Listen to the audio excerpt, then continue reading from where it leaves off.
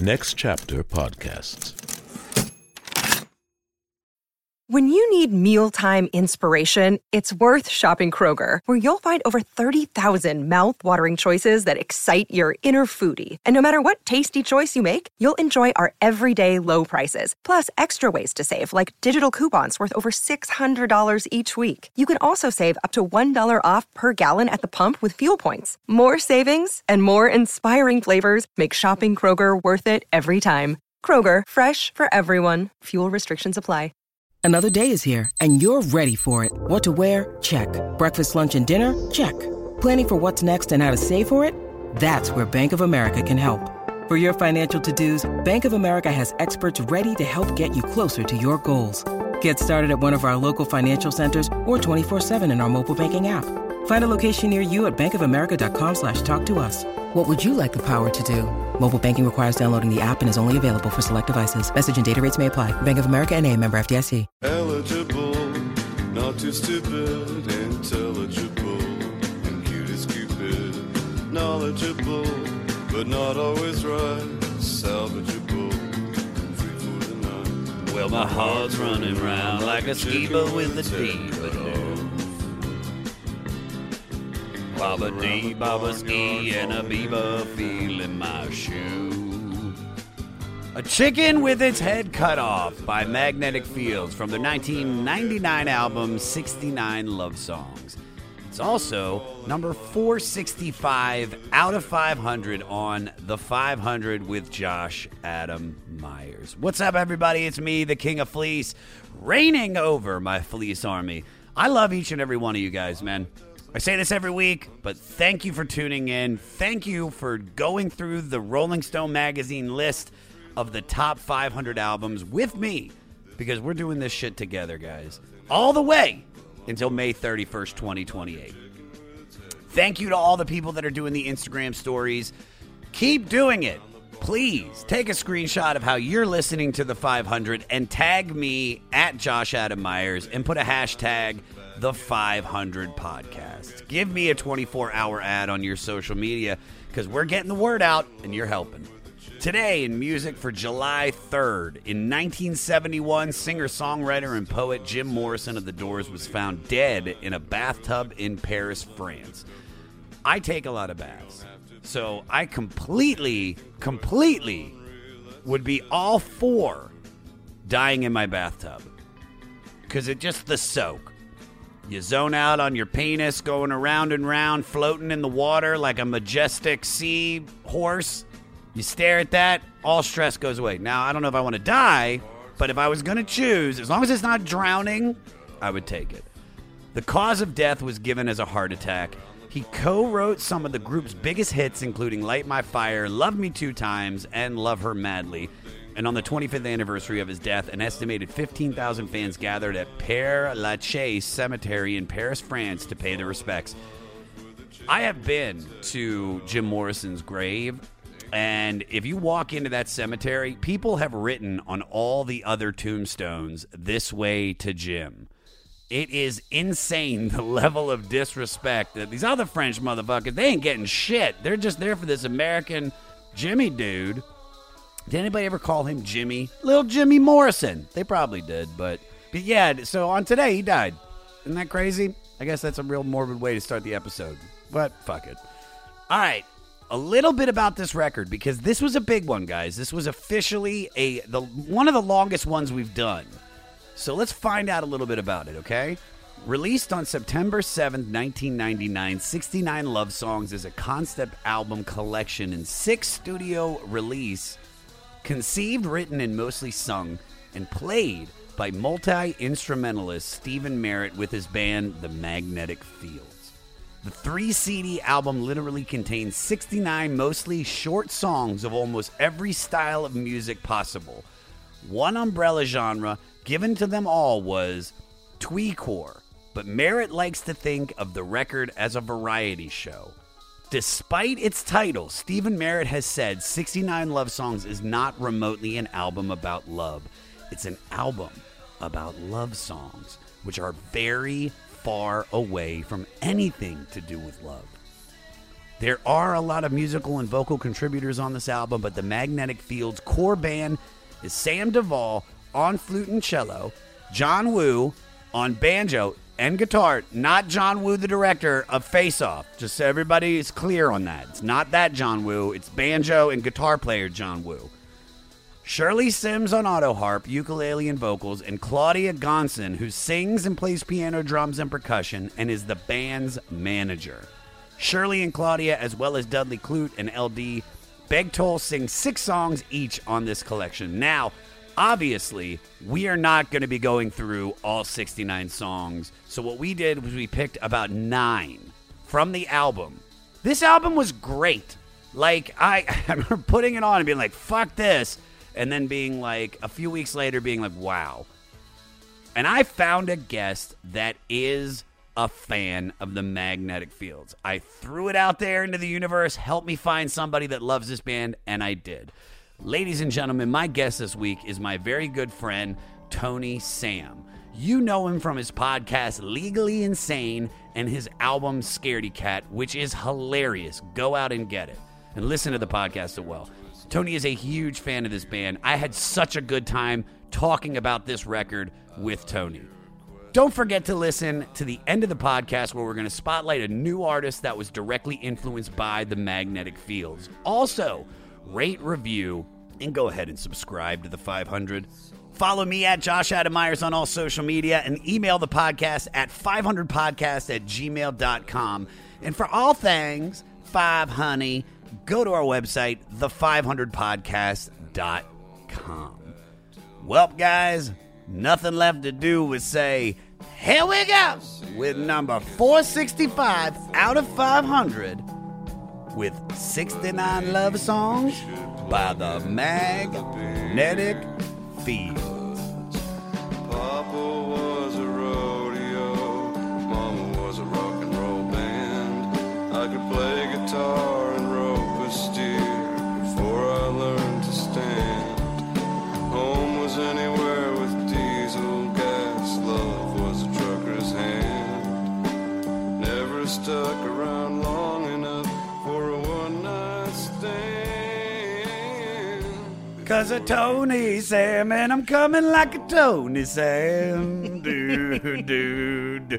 And a Tony Sam, and I'm Tony Sam. Oh, Sam.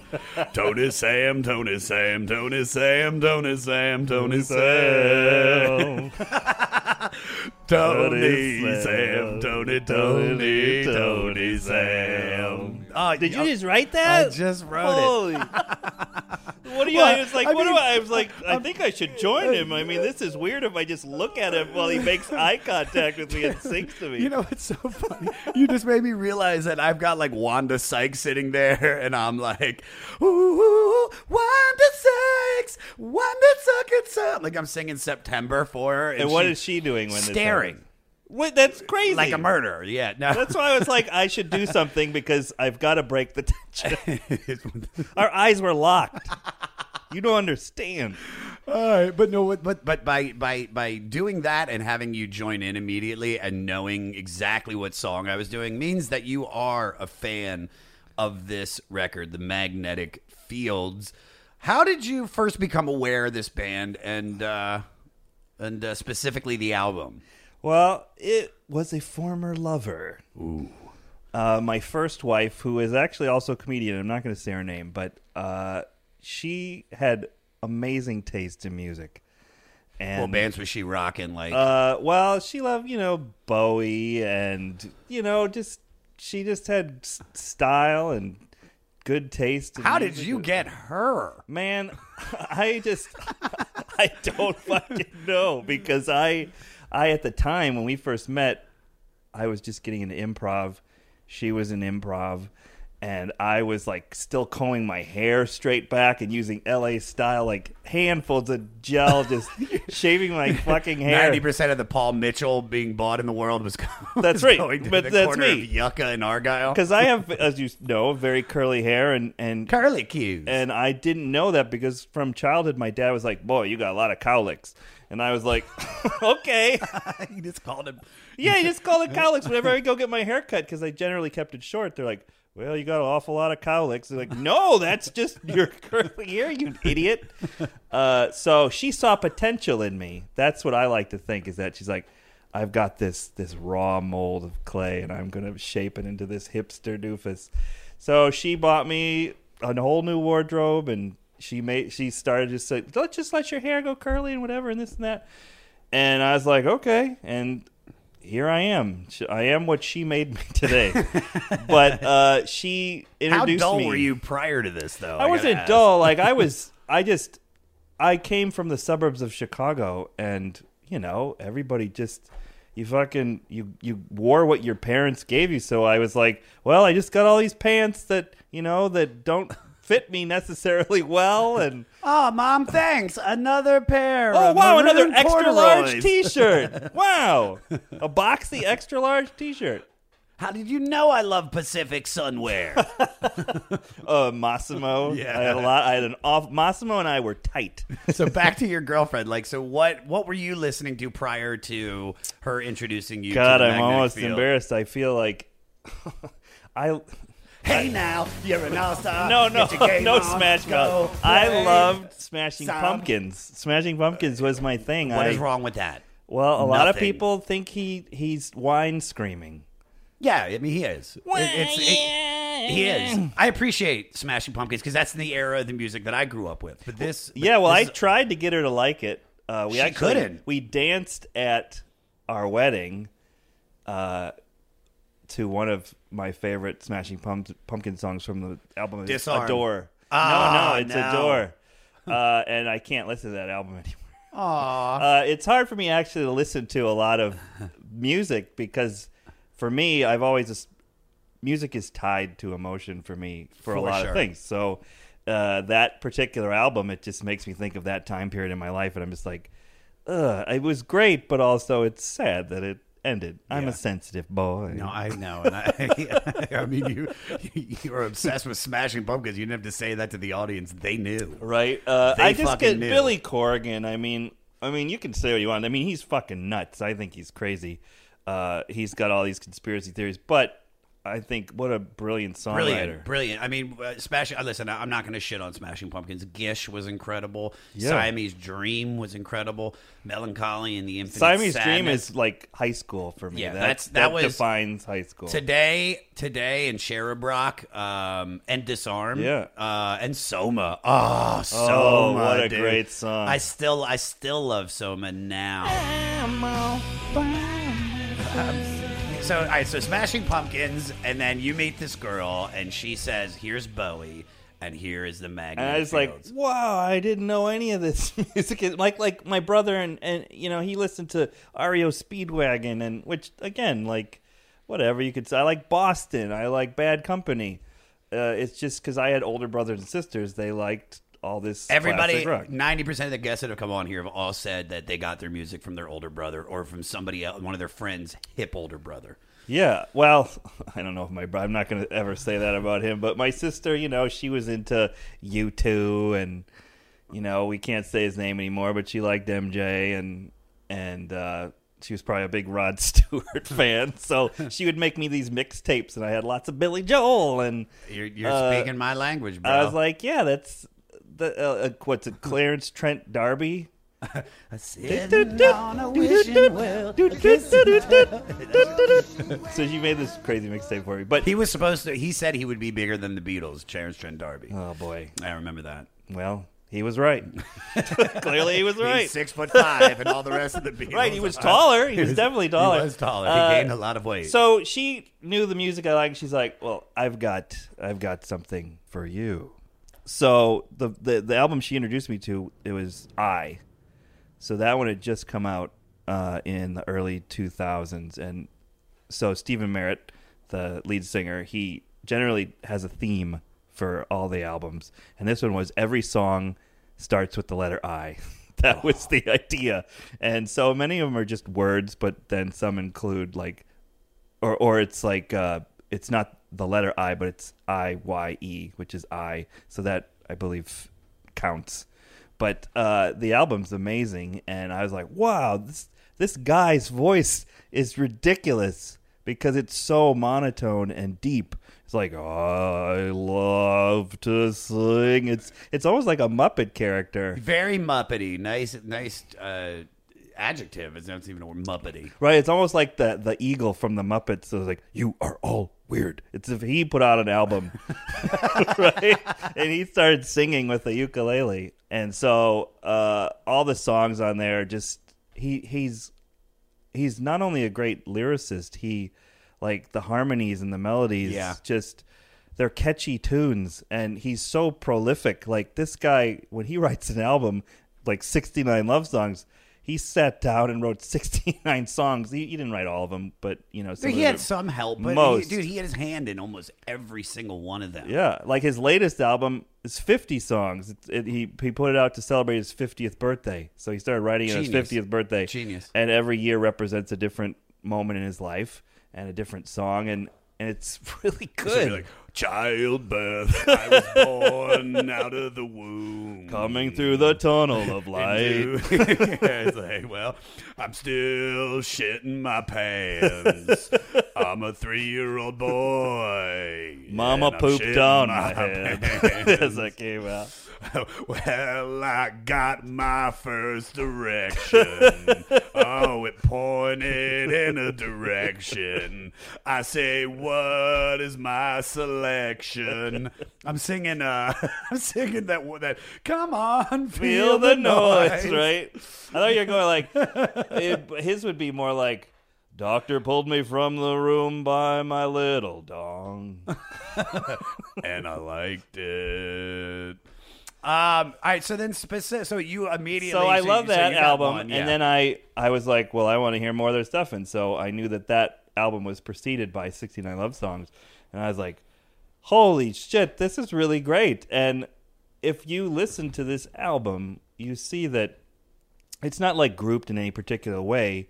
You see there's lots of happy-go-lucky songs, and there's some really kind of bummer, downer, sad songs, but it, to me, reflects the course of life and how relationships are great, and then they're terrible, and then it's great again, and then, oh, shit, it's bad again, and love is ridiculous. That's why this album, it's crazy to me, because we just kind of go through the motions, and we don't really sometimes think about why love is for guys. A lot of times I think it's like, oh, I don't want to talk about that, but when you think about it, it's like, oh yeah, I totally act like that all the time. And this guy, he put those emotions to words, and I feel like some of these songs kind of speak to me in the moments. Like this particular album, I generally listen to after a breakup. So when I split up with my first wife.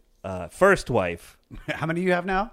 I've had 2, but that one's gone too. But the second wife hated Magnetic Fields because she hated his voice. She was a musical theater major, and she could not stand his voice. She'd always make fun of it. She'd be like, this guy can't sing to save his life. And I was like, really? Because he sounds like he can carry a tune to me. But his writing is all from show tunes. Like he, especially this record, I know that he was inspired by Stephen Sondheim. Right. And he was like, I want to write 69 songs. He wanted to write a play or a musical, but then he was like, you know what? I'm going to write 100 songs. He goes, no, fuck that. I'm going to write 69 because 100 is a lot. And you can hear it. And I think like on all these different levels, the album works. And that's why it's on this list, I think, because, while the Magnetic Fields aren't probably a household name. Never heard of them before this. I honestly thought they were a band from the 60s. I thought 69 Love Songs was like, oh, this is made in 1969. I swear to God, that's what I thought. That's funny. I try to talk to people about it, but generally no one I know has heard of them. Yeah, so all right, so our album is number 465 out of 500. It's the 6th album, 69 Love Songs by Magnetic Fields. Now, it wasn't released in 1969. It was released on September 7th, 1999. 30 years later, completely produced 100% by Stephen Merritt, the deep-voiced dude that you hear throughout this record. Now there are 69 songs on this, and like I said in the intro, we are not going to go through every song. That would be, I know, this would be a very, very long podcast. So we are going to jump into the ones that I think I enjoyed the most, and also I think are probably some of the most popular ones. Now, I did leave some in here that are stuff that I really didn't like. There's a couple in these 9. So let's dive in. So it opens with Absolutely Cuckoo. Now, my first reaction wasn't good when I first played this. That was when I was that's one of my favorite songs. I'm driving home. I love that. I'm driving home, and I'm like, well, I should start listening to this. It's 69 songs. And I was like, fuck, dude, this is some shitty band from the 60s. Like, I'm expecting it's going to be like, incense, peppermints, ripples in time. But so the first time I heard it, I didn't listen to it. It took a bunch of listens for this to click. And then it hit me that this is just a beautiful, nice love ditty on the ukulele. Peter, do me a favor, play the intro. Don't fall in love with me yet. We only recently met. True, I'm in love with you, but you might decide I'm not. Give me a week or two to go absolutely cuckoo. Then when you see your error, then you can flee in terror. I love that it's just him on the ukulele, but there's these really cool synth hits that accent the song throughout. Yeah. Now, this is the first song on the album. In about 1.5 minutes, this waltzy and lyrically claustrophobic number introduces both the heartbreaking depth and humorous self-deprecation of what's to come. So in a sense, he's just setting up the whole record, of what you're about to get in the next 68 songs. Steven sings 2 intertwining parts on the song, and according to the record's accompanying booklet, Merritt says the character being Cuckoo could be multiple personalities. Look, Bumble knows you're exhausted by dating. All the must not take yourself too seriously and 6'1" since that matters. And what do I even say other than hey? Well, that's why they're introducing an all-new Bumble with exciting features to make compatibility easier, starting the chat better, and dating safer. They've changed, so you don't have to. Download the new Bumble now.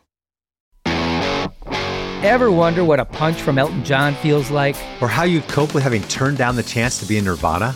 Or what signal Keith Richards gives when he wants you to get the hell out of his hotel room? Fans of Too Much Effing Perspective don't have to wonder, because they've heard these exact stories and a jillion others on our podcast. I'm Alex Hoffman, former tour manager for Radiohead. And I'm musician and comedy writer Alan Keller. On the TMEP show, we get guests like Nancy Wilson from Heart, Jeremiah Freites from the Lumineers, and Modern Family's Julie Bowen to tell us things they may have only shared with their therapist, clergy, or a TMZ stringer. So join us on Too Much Effing Perspective. That's EFFING Perspective. The only podcast you crank up to 11. That's funny. Isn't that cool? Yeah, the way I look at that song is that it's just, when you say self-deprecating, I think, of course, as a comedian and just a person who does that, you knock yourself down because then you're like, hey, I'm not perfect, and I have flaws, and take a look at me. I'm exposing my weaknesses to you, and this particular song though is like he's acknowledging that he's kind of a wackadoo, and I guess I never thought of it as multiple personalities. I think of it as this guy just or person, this character, I won't say guy, but just knows that they're a real fucking hot mess, and that once they sink their hands into you, good luck. But don't you feel that, as you've gotten older, you're a little bit more, like I feel like I'm able to say, this is the crazy that's in me. I know the crazy that's in me, and so I can identify when I'm wrong or when I made a mistake or when I'm right, because I know I'm like, I'm crazy, but I'm even holding back the crazy. Yeah, I guess I acknowledge it, but I don't know that I want to fix it. I think my current girlfriend, she knows I know I'm a lot to handle, but I think if we have an understanding that she's like, I know I'm a lot to handle, you know I'm a lot to handle, let's find that middle ground. Like, I know I should say and do things, but I don't, because that's me. And I think that's why love is complicated, because you're like, look, this is who I am. I mean, people try to change, and you're like, well, you can change if you want to. It's like, I don't know. I try. Yeah. I'm just me. I can't be anyone but me. And that's because you have this lifetime, like the older we get, like, cause we're no spring chickens, but the older we get, your life is a culmination of all your experiences, and you can't just forget about all those years of your life. No, but you can look at them differently. You can look at them and not as such tragic. That's been a big, I talk about it a lot on here. That's been one of the best things that I've ever done, which is like, look at the past as a learning experience instead of like, I was a shitty person back then. Like, it's like, that just helped me get to being a good person now. You know what I mean? But let's take it to this. What's the most insane thing you've ever done in or after a relationship? Oh boy. Insane. Well, you want me to set myself up? Please. After my second divorce, that one was pretty tough. How long ago was this? Jeez, it was like 7 years ago now. Okay. So time has passed, but it was weird, like, I think that there was a lot of vindictive things going back and forth, and I may have taken a pair of scissors to someone's purse. And people have done so much worse. Yeah, and but that what was a probably crazy out of rage. But you were probably so enraged. Yeah, I'm not sure exactly what had set that off, but I had bought that purse for her on our trip to Italy, and I just was like, "Oh yeah, you want it? I'll give it to you. Chop, chop, chop!" Like, as you're chopping, I was just like, we'll see who's laughing. But that's what love does that to you. Because like the moment I did it, I was like, oh God, why did I do that? What a terrible, awful thing to do. But and guys are totally guilty of always calling their exes crazy. That's like our default thing, because I think women do tend to be more emotional, but it's because of things we did to drive them to that. So they're not crazy. We're just terrible generally. And so, but in this case, something had happened and I destroyed personal property, and I don't feel good about it. The craziest you are is at the beginning and the end of a relationship. Because you're crazy in love at the beginning, Right. and you'll just forget about everything. So she could be like, I'm a Holocaust denier, and you're like, I love you, Right? Even more. All right, that goes into track number 4. We're going to talk about a chicken with its head cut off. Now, this is my favorite song on the record. I like this This song a lot. song is so fucking catchy. I think it's after listening to the full album, I think this was the best use of the medium of love with the music and his voice. I love the chorus so much. Peter, do me a favor, play the chorus. My heart's running around like a chicken with its head cut off. All around the barnyard, falling in and out of love. The way he sings this gives me chills. Now, this is a light country song, and according to Merritt in the 69 Love Songs booklet, there's not that many cliches left to be used as titles of country songs. So I was jokingly scraping the bottom of the barrel. First 4 lines read like a humorously self-deprecating post on dating site. Eligible, not too stupid, intelligible, and cute as Cupid. Knowledgeable, but not always right. Salvageable, and free for the night. It sounds like he just wants to hook up, especially by the bridge, which says, we don't have to be stars exploding in the night, Right, or the electric eels. eels under the covers. We don't have to be anything quite so unreal. Let's just be lovers. That basically says this doesn't have to be a magical experience or anything. It can just be 2 people enjoying each other. You were a biologist before you were a professional comedian. In your expert opinion, are humans meant to be monogamous, or shall we all just be enjoying each other? Oh God, polyamory is the way. I think people aren't as specific as, species lower than us. Some of them do mate for life, and that's just hardwired into them. You don't see any deviation from that. But people are unique and different, and we're all wired differently, and I think that some people can do that. But in my experience, and this is not to crucify myself, but the most interesting people I have met are the ones who, you can love one person, but you still are able to have feelings for others. Sure. And I think that a lot of people don't admit that, and then they've almost created this self-imposed prison around them, and they are resentful and hateful.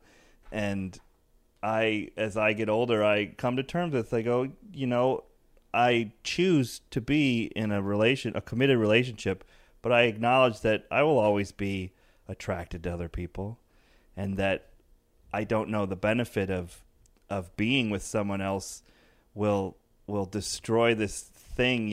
Is it worth leaving this beautiful thing that I have for this person that I am on I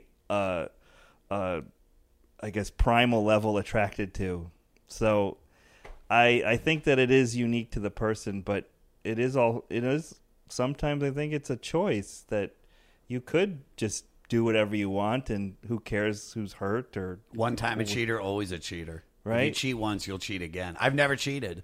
And I think that's also what scares me about being in a relationship, because the 2 times I've been in long-term relationships, the sex got boring. Do you know what I mean? It's just like I got a beautiful girl that is literally like legs spread, like why don't you fuck me more? And I'm just like, because I know when you poop now. I know your poop schedule, and it turned me off.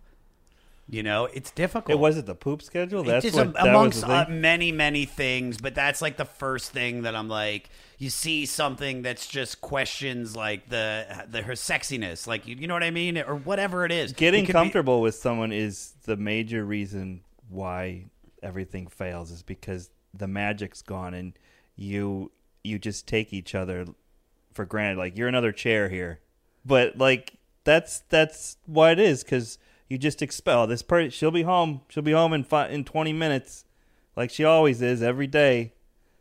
And routine is what is, I think, the major killer to me. It seems like if you're always doing something different and keeping it alive, that's I've been in a few successful long-term relationships, and I think I was most unhappiest when I was single, and I was just, I can recall one week where there was probably like 4 different people that I had been with, but that didn't make me happy. I felt miserable that whole time, because it's like, well, none of this means anything.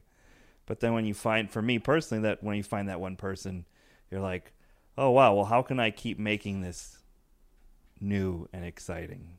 And I think that's what the secret is. Have you cheated before? No.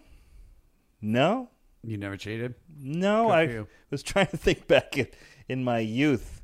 But no, I generally thought it was more respectful to, if I had feelings for other people and then I broke it off. It's like, look, I don't think this is working. And then you pursue that. Like, if you meet someone and you make an emotional connection and you realize, oh, shit, I like this person, and then you break things off first, I think that's more respectful. For sure. But a lot of people don't do that because they don't want to be alone. You know what I mean? They don't know if this other one's going to work out, and so they just... Right, well, you've got a safety net. Yeah, exactly. It's a safety net. I'm finally okay with being alone. I'm lonely right now. I'm not going to lie. I mean, I want to have sex. I wish I had a girl that I could just... Because I don't have anything. And I'm not saying I'm not... I could, if I go out and try, I could find it. But it's like, this is probably the most... I have no prospects. No seeds are planted. You know? You're probably getting a lot done. Oh, I mean, you hear how in depth I am about a magnetic field record? That's right. What the fuck, dude? No, the times in my life when I accomplished the most is when I was alone. But but it's you take the good with the bad, right? A relationship, Sure. You want to be in it, but you're also you're like, oh well, I could be doing these things, but I'm enjoying being with this person, so I guess it's okay.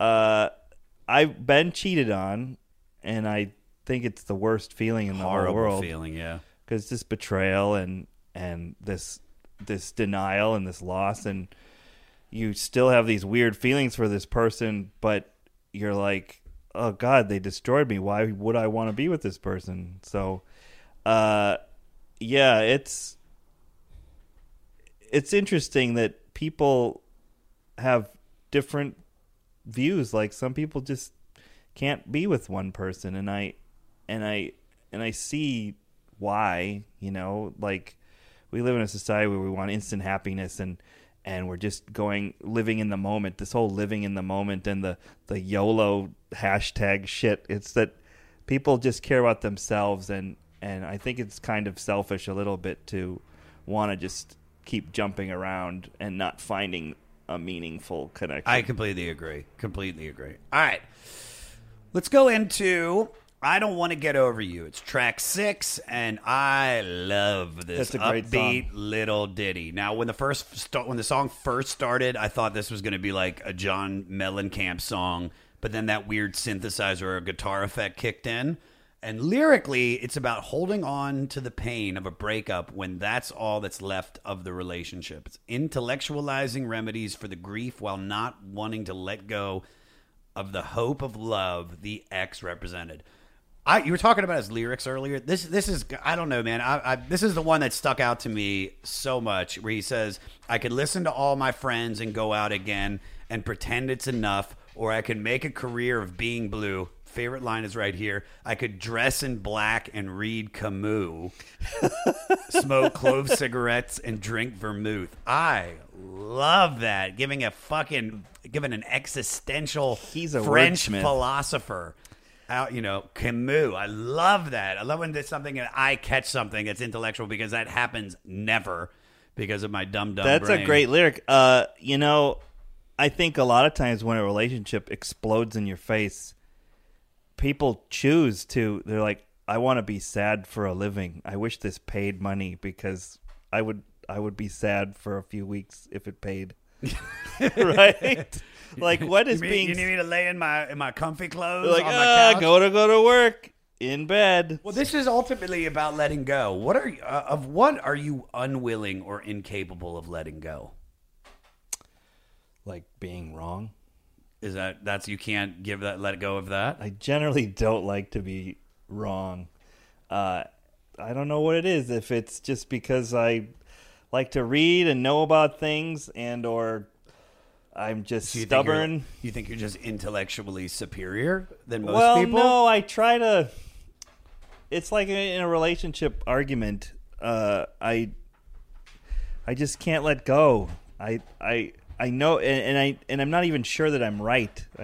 I want to be right, and then I'll apologize later. But I just can't sometimes not let go of being right all the time. What's the biggest thing where looking back now, when were you wrong? You were wrong, but you fucking fought it out. Oh boy, that's a good one. Thanks, man.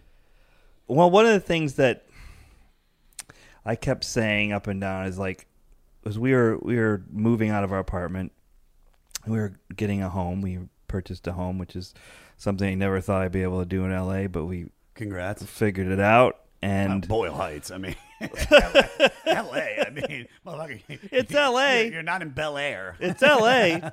It's a coming up neighborhood. Oh boy, we've got a restaurant. Well, I was afraid. I didn't want to do it, and I just thought that it would, I thought it would be this colossal ordeal that, would be a mistake. Like, it's a big commitment, and, we're not married, but we are house married. And I kept pushing back. I was looking for things that were wrong with everything in the houses because I was afraid to do it.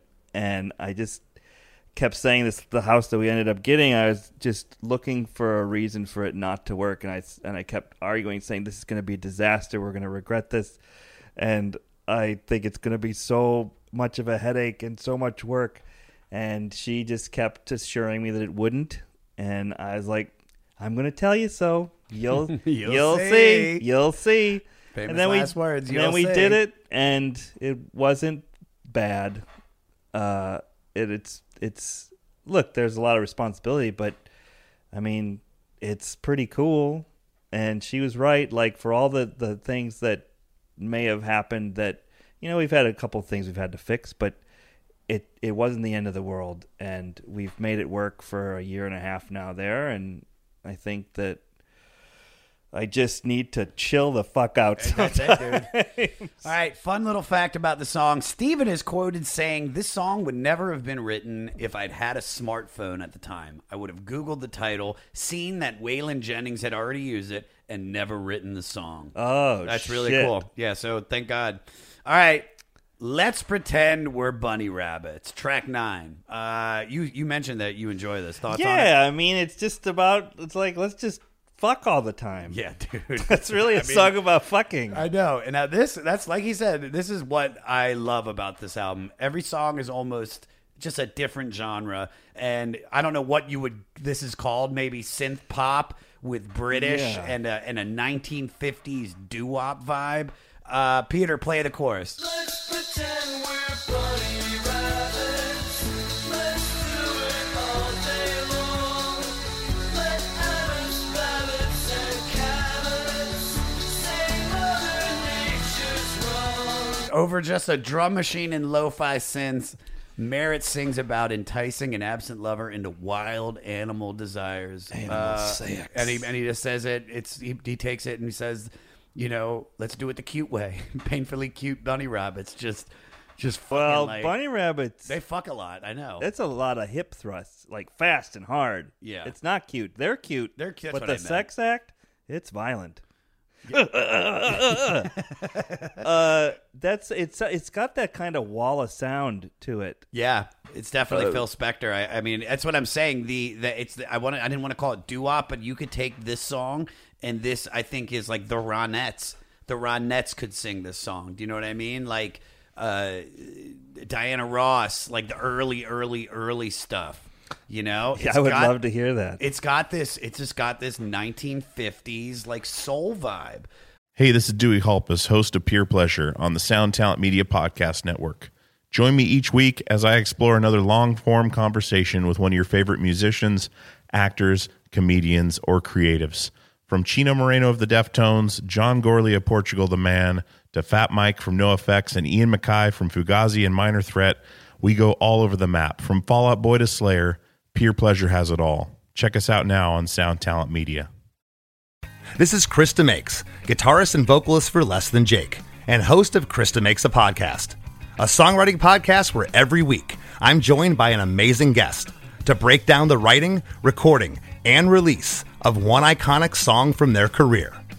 In our giant evergreen back catalog of episodes, we've had rock legends such as Dee Snider and Huey Lewis, punk rock favorites like Mark Hoppus, Fat Mike, and Brett Gurewitz, and up-and-coming artists of today such as Liz Stokes of the Beths and Genesis Owusu.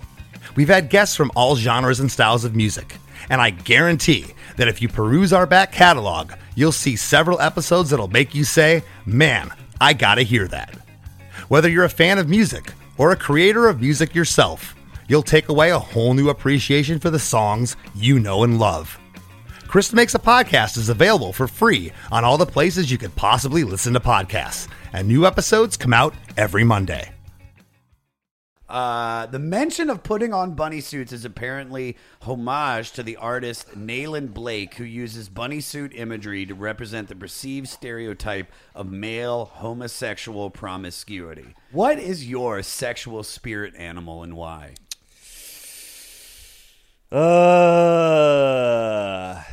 Well, you know,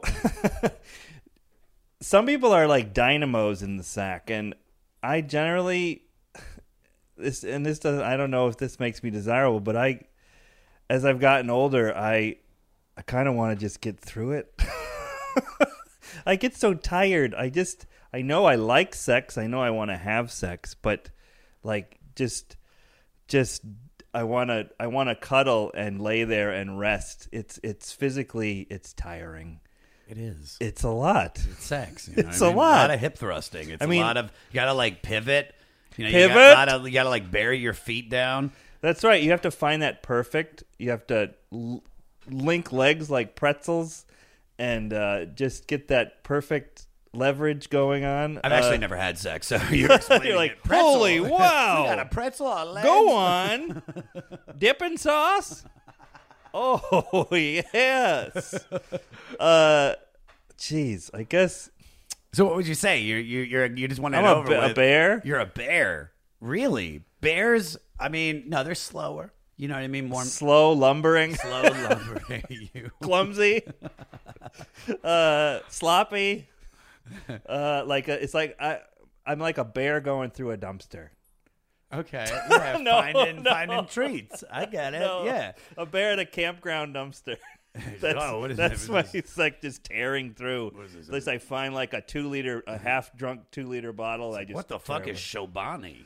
I'm gonna eat it. Oh, half-eaten corn on the cob. Blah, blah, blah, blah. Rotten hot dogs. All right. Next one is probably the biggest hit from the album, The Book of Love. Just lovely. Steven and his guitar. Play the intro, Peter.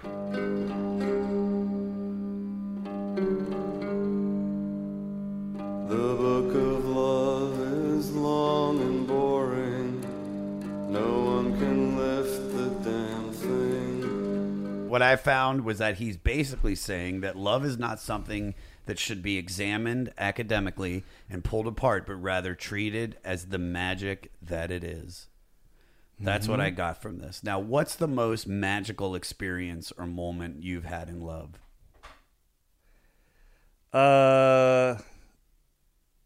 Well, I look back and it was probably in my mid-20s, and it was, I won't say who it was with, but this particular person, I lived in Chicago, and I had an apartment that had a rooftop that you could get up on top of, and it stared at downtown.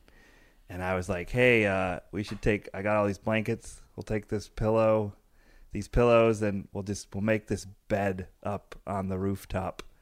And we just sat out there all night, and then we slept on the rooftop. And pretty sure we made love on the rooftop. And in the morning, the dawn was coming up to see the sun rise behind downtown, and just look over and like, I'm on the rooftop with this person. And it just was this moment that was out of a movie. And I think about that in my head a lot, because it's like, you know, what a storybook thing, like these two 20-year-olds are in love and on a rooftop, and it just was so picturesque and just cinematic that it's one of those things that I still think about. Dude, you were talking earlier about, you know, music takes you back. Like, one of my favorite memories was there was a girl I met at this rave, and we had, you know, she came to my house one weekend, and, you know, and we just stayed in the basement and fucked, and it was just great. And like, I'm 19 years old, and then the next weekend was her birthday, and like, we had this whole weekend planned, and we partied at the rave all night and danced, probably took ecstasy and drugs, and then we get in her car, and she's driving back to where my parents live, because that's where I was living at the time, and that's where we were going to stay. And it's dawn. It's always got to be dawn. Yeah. The sun's coming up, and Radiohead's Let Down is playing in the background, and we're on the GW Parkway, so we're like literally on the water, on the Potomac, and there's Washington, D.C., and it's, I mean, the monuments, and just hearing Let Down and like holding her hand and looking at her. I mean, that was like Lisa Lichtenstein. If you can find this girl, I have looked and looked and looked. She was so great. You know, and then we probably broke up like a week later. But it was like such a beautiful moment. Yeah. And I hear Let Down, and I immediately feel that. And this song is, that's, it's all you're talking about how that scene's like a movie. This song is also not just, a perfect song about love, but it's a perfect song for a movie. Peter Gabriel was so impressed with this that he chose to record it. He covered it on his 2010 orchestral covers album, Scratch My Back, and it was also featured in the 2004 film Shall We Dance, amongst numerous television shows. All right, where are we? When my boy walks down the street. You have any thoughts? Yeah, there's a really great line in this that I really like. It's maybe he should be illegal. He just makes life too complete. I just like the fact that you think someone's so perfect that they're so great that they can't possibly be real or exist. And I like that. I just like that line a lot. I mean, this whole song is basically about thinking. It seems like an infatuation from afar. You really like this person. They don't even know yet that you've worked out in your mind that, oh God, I'm going to totally marry this dude. And I like that this is 1999. He's talking about marriage with this young hot boy. Yeah. So it's prophetic. Sure. Now, excluding anything to do with the meaning of the song, as far as the musical sound of the song, I didn't really like it. It was kind of repetitive, but it also had a little catchiness to it. It's simple. It's weird. As I write these reviews, I write them and then I make a couple more passes and then I'm like, fuck, man, I actually like this. I did like it when the music drops out. I like the bridge. It's just Steven's voice and the synths.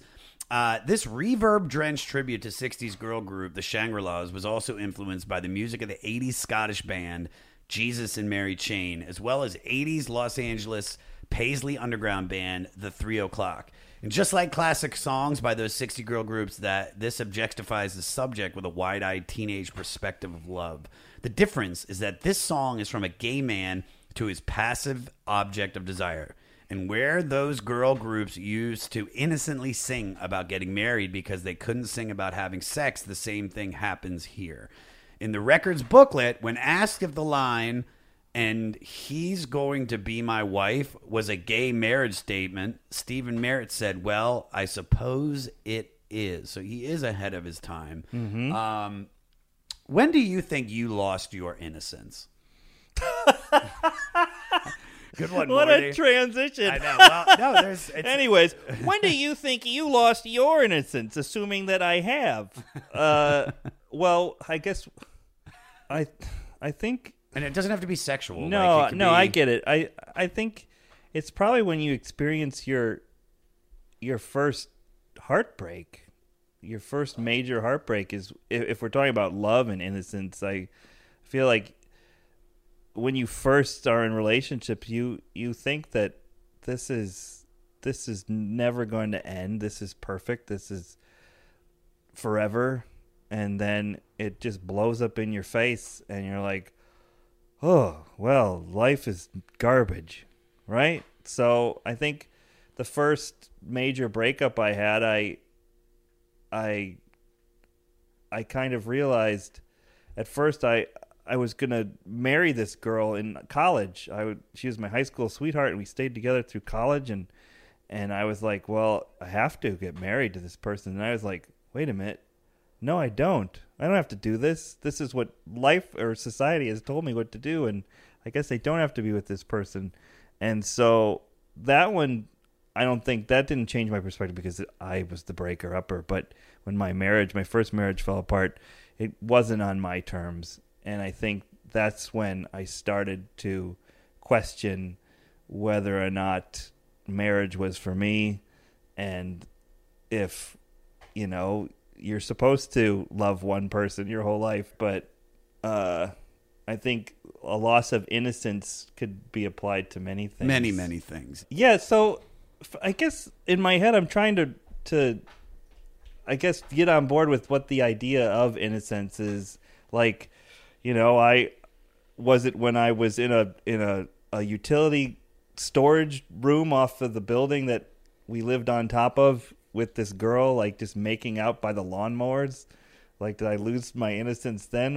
Was I becoming a young man because I had boners when I woke up all the time? Or is it like when I lost my virginity, is that your loss of innocence when you lose your virginity? Because I didn't have conventional sex my first time. I dated this girl. She was Polish from Chicago, Catholic, who thought vaginal sex was a sin. So the first time we had sex, I stuck it in her ass. Wow. So that's my first experience You're with like- it. I was like, holy like- smoke, this is real tight. Your dick feels like warm pierogi. Like klotchki. Just Klotchki in my dupa. I'm on my period, so there'll be borscht everywhere. Sorry. Tiny Buja. I literally just had a Polish restaurant in New York City. So A smorgasbord? I'm going to The old Warsaw? give me some beef. Give me your beef stroganoff. That's what we called that sex move, too, the old Warsaw. So you had your first sexual experience, like, Yeah, I stuck it right in her pooper. and I mean, was it great? Well, I remember what an ordeal it was because, How old are you? like, I was 17. Okay, good age. And my family, no one was home. And so That'd be weird if they were. You're It's like, like- your mom's downstairs crafting. Like, keep it down! and you're just like, Papa, it's going in her butt. So no one was home. I made sure I locked all the doors and windows, and I just wanted to make sure nothing would interrupt this. And so we did it, and I was like, well, hey, this sex stuff is pretty good. I don't know if this is how it always is, because I never did it. So my brother came home like in the middle of it, and he's pounding on the door because I locked it in a way the deadbolt, he didn't have a key. the And front he's- door, not the bedroom door, right? Right, the Okay, front good, door of the yeah. house. He's like, what the hell? Let me in the goddamn house. And I was like almost finishing, and I had to see it through. Yeah, of course. And so afterwards, she runs in the bathroom, and I hear all the noises coming out of there because of, the nature of the side effects of certain sex acts. And so I'm running to clean myself up, pull my pants on, and go run and get the front door. And my brother's like, what the fuck? What are you doing in here? And I go, nothing. Bee's here. Her name was Beata. I won't say her full name, but we don't talk anymore, so it's okay. But he's like, oh, He knew? I see. Because she's like coming out of the bathroom, and we're the only two home. He's like, cool. Okay. And that was all we talked He's like, about. you smell like Badussy, by It the way. smells like a butthole. It smells like a Badussy up in here. Butthole and pussy. And so a few times afterwards, because she still was like anti, Vaginal, yeah. we did Just it. had butt sex. And I was like, okay, I guess this is what Good. You know what? You could give her props. B, you're fucking dope. Instead of just being like, no, we're not doing anything. She was like, I just used my ass. She's like, right? I'm saving my pussy. Which is also such a ridiculous idea that's better than. it's not. Are you kidding me? It's my. I mean, I like the loophole as a teenage kid. I was like, okay, sure. Dude, my first butt sex experience, the girl shit on me. Like Really? when we were doing reverse cowgirl and my dick came out. What, you guys and eat it Mexican and it food slapped. before No, you did? we didn't. I don't know what she ate, but it was nutty. But my dick comes out of her ass. She went too high, and do you know how your dick like thuds on your chest? Well, as soon as it came out and it thudded on my chest, and just something hit me right in the side of my face, and then I looked down and there was like shit, and that wasn't the first sexual experience, but that was my first butt sex experience. Jesus. So I mean, and she was like 19. Kitty was like 19 years old, maybe 20. So I mean, she should have known at that point if she was like, because remember I asked her, I was like, I've never had anal sex before. She's like, well, we can do it. So she had done it. She should know. The age of innocence. I know. That definitely, that shit ran out. Yeah, I feel. I Literally. guess I did lose my innocence when I stuck it in my high school girlfriend's asshole. Fucking big ups to B. Well, she definitely did lost her innocence, but I did too, perhaps. Were you the first person she had butt sex with? I guess I never asked, but she did offer it up, so maybe I wasn't.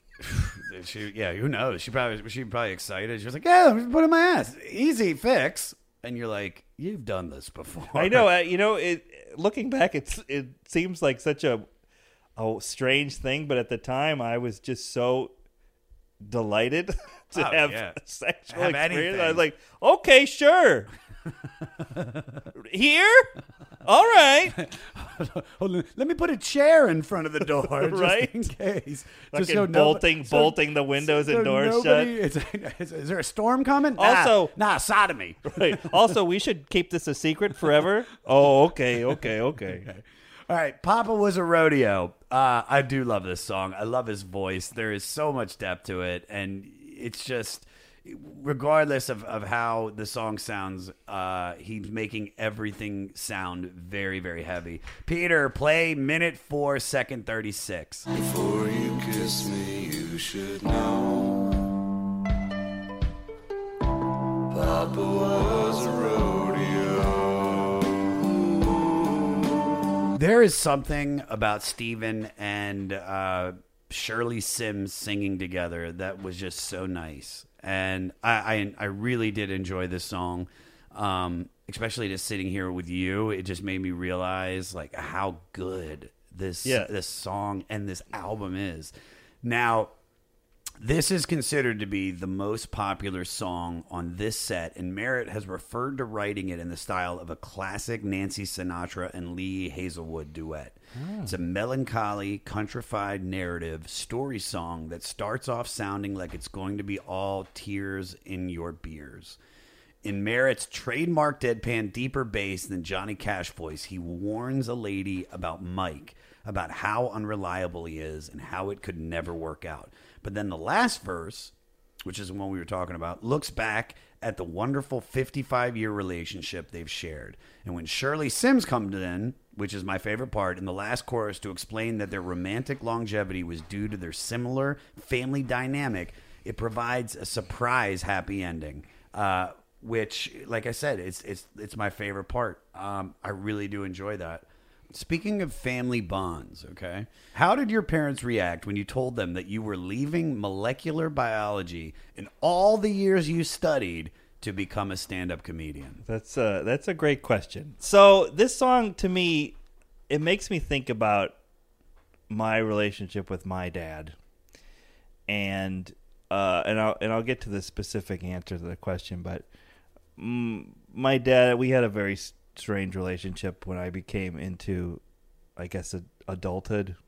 So when I was in college, my junior year, I found out that he was stealing my tax returns, and he opened up credit cards in my name and maxed them all out. And so when I caught him doing this, he denied it, and then of course I had proof, and then he threw me out of the house.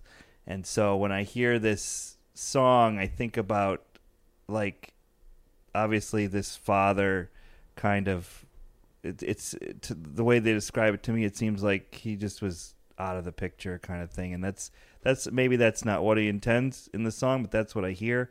And so it makes me think of that. And so I had a really strained relationship with my dad. So for a few years, once I graduated college and actually returned to Chicago from Florida, I acted as though he was dead and I didn't speak to him. And we had kind of a reconciliation when I started going into comedy. I started taking classes at I.O., and in the course of my first level at Improv Olympic in Chicago, my dad killed himself, and so he never knew about really the comedy stuff that I wanted to do. Like, we had spoken maybe briefly about it in the time we met to reconcile, but I think about it and I'm like, my dad never knew this part of me, and it's sad. And the fact that I can talk about this now, I didn't talk about it for a long time, and nobody knew that this was the case with me, but as I've gotten older, I've been able to talk about it and open up because of all our friends who have committed suicide. Sure. And I think that it's important to talk about it and open, especially because Brody's thing hit me pretty hard. Yeah. But so that I wonder what he would have thought, what he really would have thought about me choosing to just totally change my life course. My mom, of course, she was like, honestly, I just want you to be happy. So my mom is the greatest woman in the world because she never doubted for a second. She's like, you got to do it. And when I moved out to California, she was like, I know you can do it, and I want you to do it, and I just want you to be happy. Now, with that said, every time we talk, she's like, you always have your degree to fall back on. And when she says it, though, my degree sounds like a sword that I should just fall through and just, like kamikaze or whatever the term for falling on my degree is. But she likes to keep reminding me that I always have that, and I'm like, it's been a long time, so I can't. But she has you quit one day, and you're just like, I'm back. I just showed like, I think this will help. I'm unrolling it. You guys can't see. I'm unrolling my degree for the potential. It's like, I believe this should cover it. Like, oh, welcome aboard. You've got a degree. You haven't practiced in 15 years, but come on in. You want to go handle that cancer specimen over there? Yes, I can solve the cancer.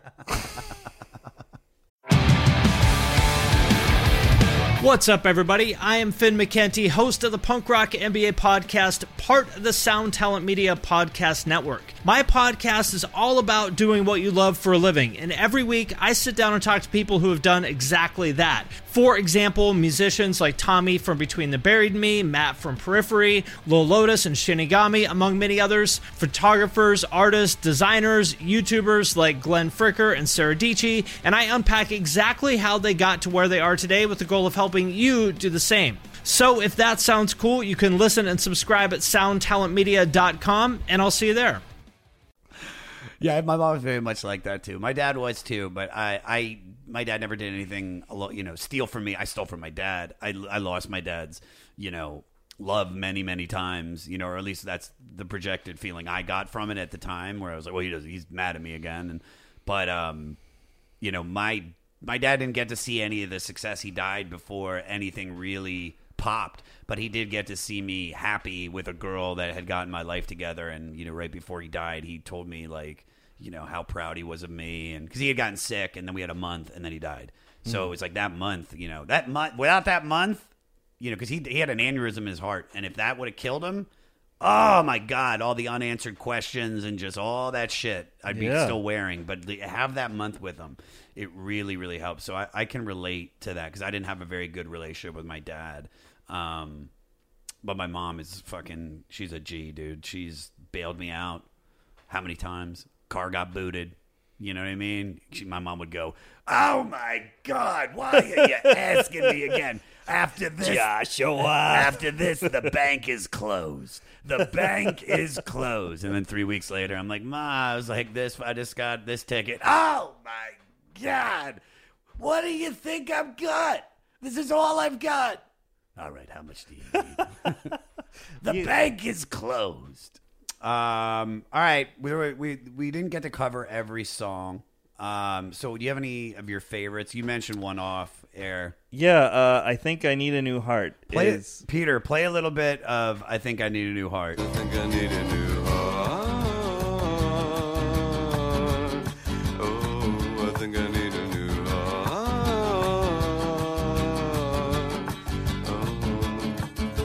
It's such a great song. Why is that one of your favorites? Just, I don't know if you have any. Because I think in the lyrics he says I think he feels broken because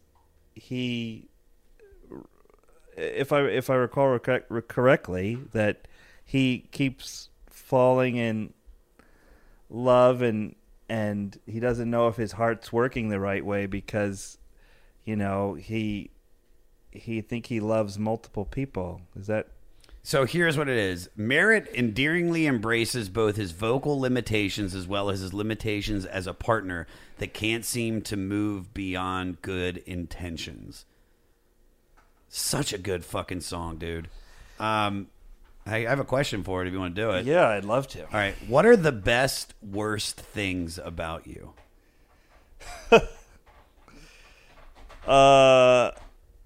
I'm very particular.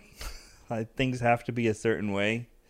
I feel like to where it's annoying.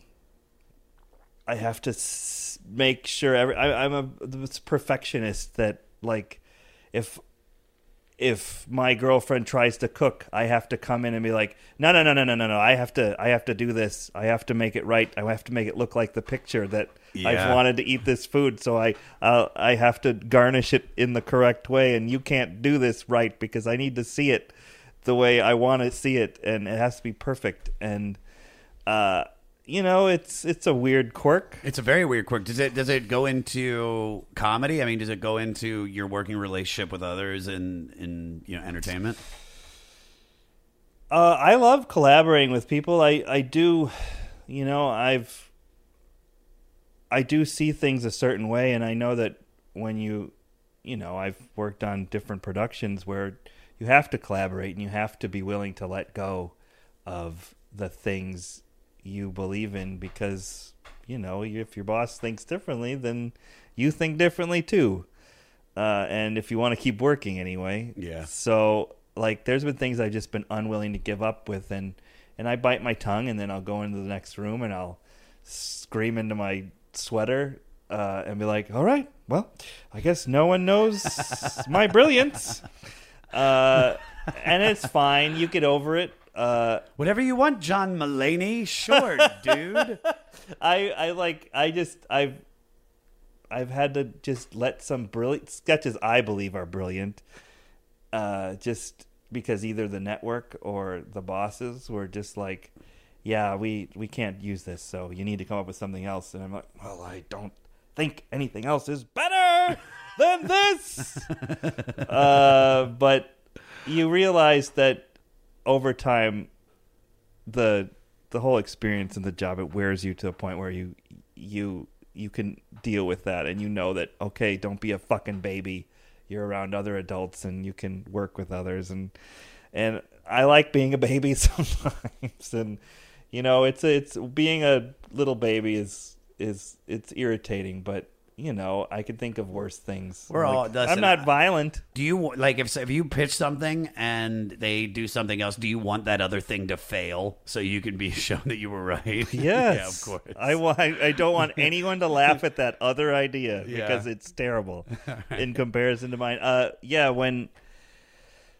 When you pitch an idea, like if you're going to the network or you're pitching something and you believe in it, and your heart and soul is in it because it's right. And then when someone doesn't get it,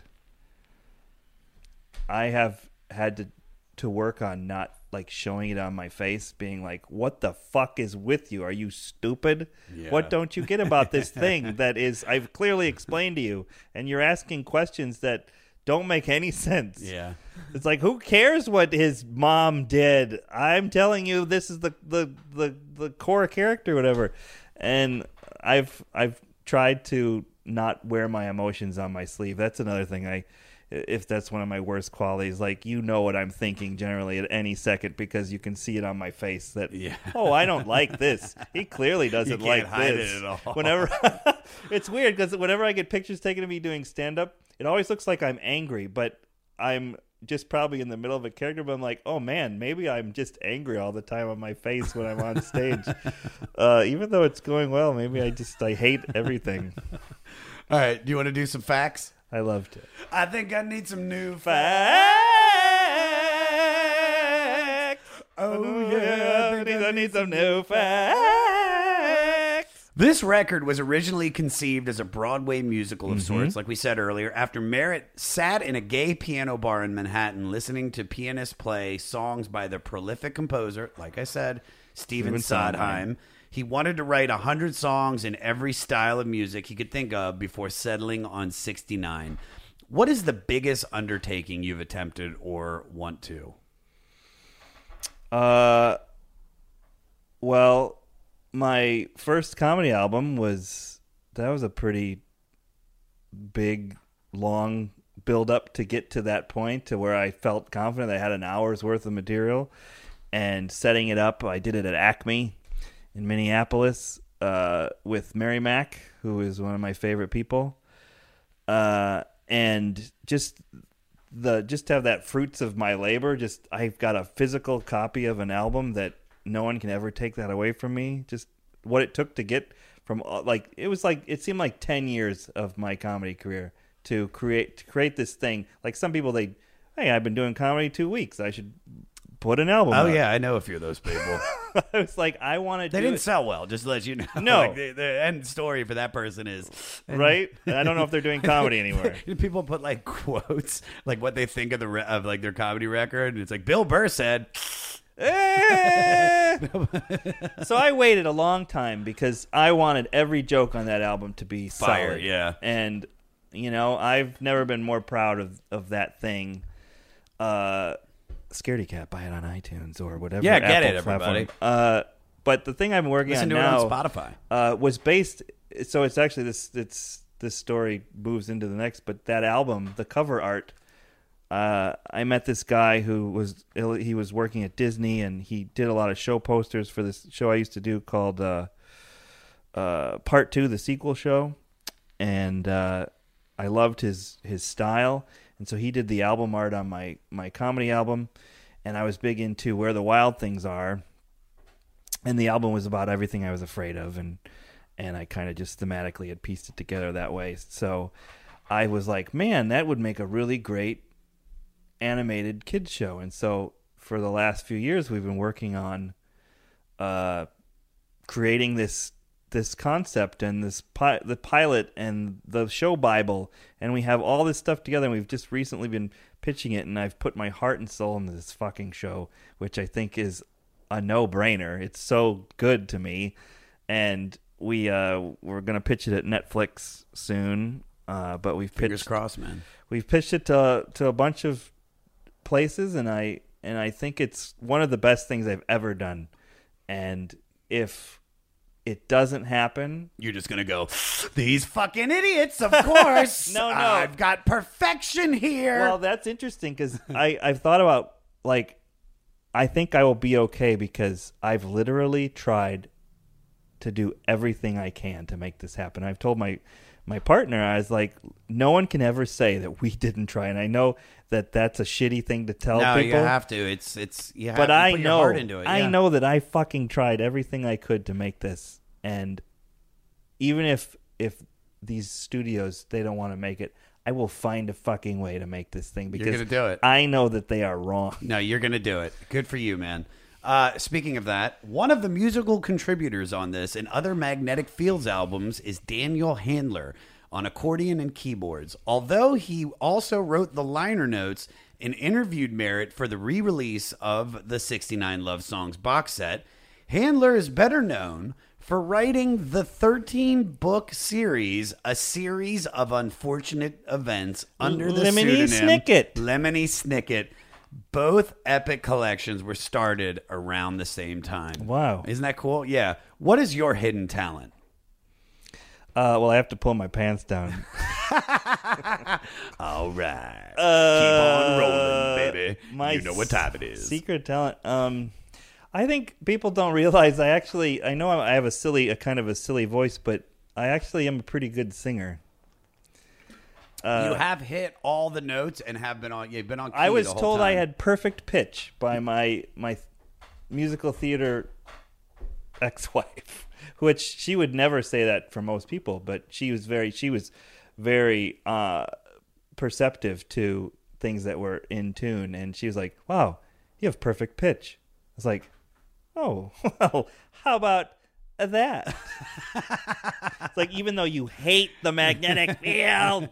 All right, final fact.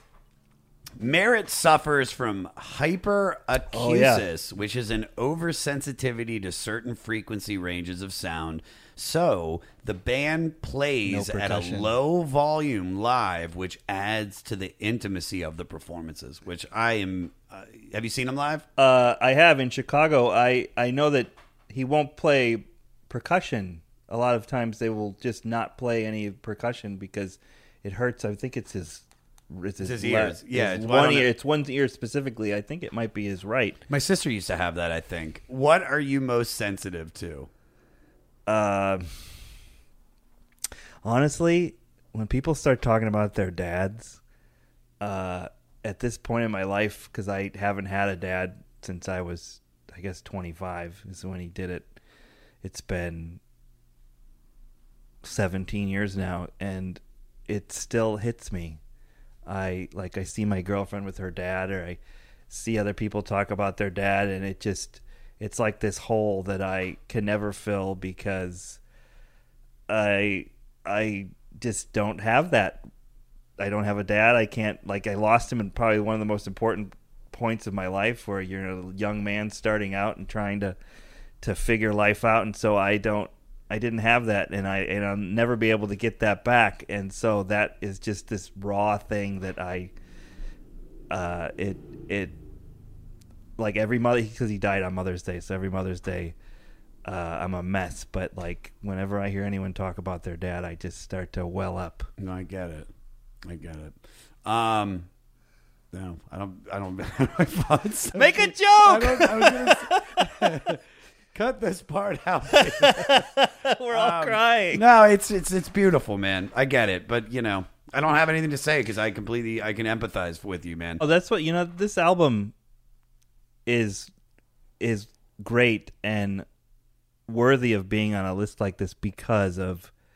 Look at the discussion that it spawned. If an album can make you feel things and relate to it in ways you don't think about, but when you just let yourself go and be absorbed into an album like this, you're like, oh wow, this is powerful stuff. And maybe it's not as well known as a lot of the other albums on this list, but I think that it is a work of art. It is truly a genius gift that more people, I hope, can listen to. No, and I think people did. I was going to ask you your final thoughts, and you just fucking nailed it on the head with this, because I couldn't agree with you more. So it's a great record, and dude, you were fucking phenomenal. I didn't want this to end. So thank you for coming on, brother. It was great. Thanks for having me.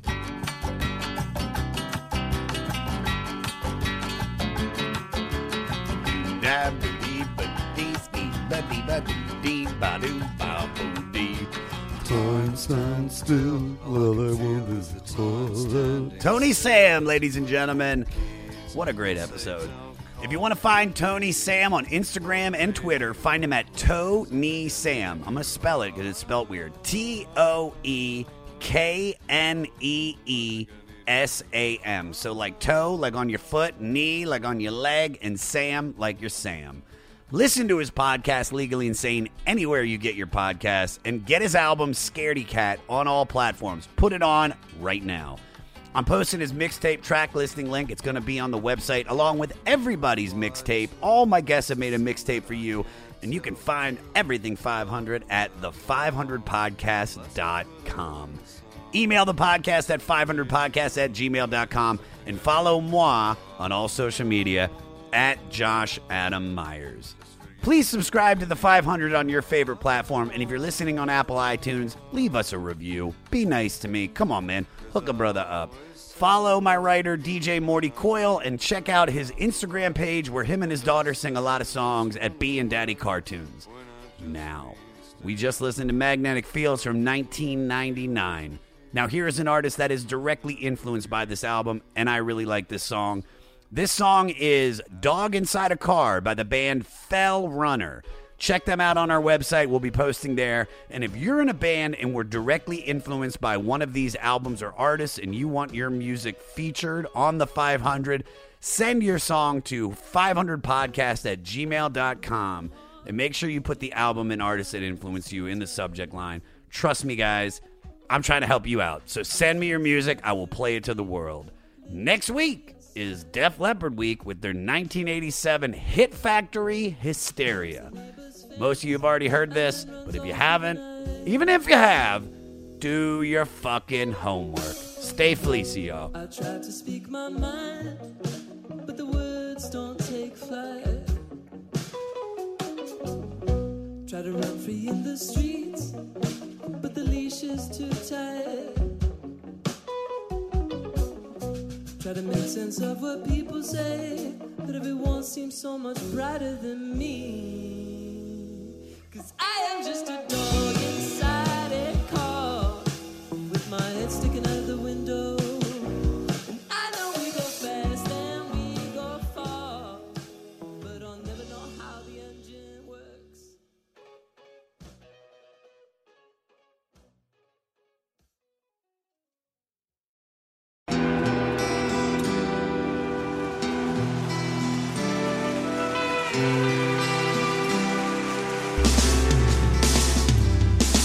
I don't think it overstates things to say that the Beatles were the greatest gift to entertainment and culture of our time, a secular religion, if you will, with their universal appeal and demonstrable impact on people's lives.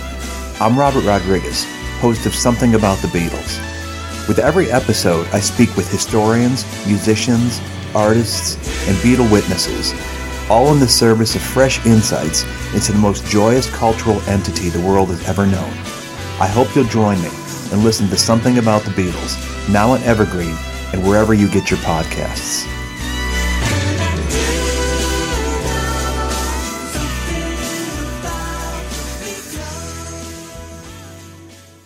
One Hit Thunder is a podcast where we both celebrate and have a good laugh about bands and artists that had just one hit that we all know. Each week, we're joined by a guest from the world of music or comedy to learn more than you ever thought you would about some songs that you can't forget. And we decide if they brought the one-hit thunder or were nothing more than a one-hit blunder. Look, if you listen to the show, you're probably going to laugh, and I guarantee you're going to crush next time the bar has music trivia. Tag Team, Jane Child, Meredith Brooks, Looking Glass, Sean Mullins, Eiffel 65, EMF, Crash Test Dummies, Crazy Town, Chumbawamba. We have hundreds of episodes in our back catalog and a new episode each week, so pass the Dutchie, make sure you're connected, and subscribe to One Hit Thunder wherever you get your pods. Next Chapter Podcasts.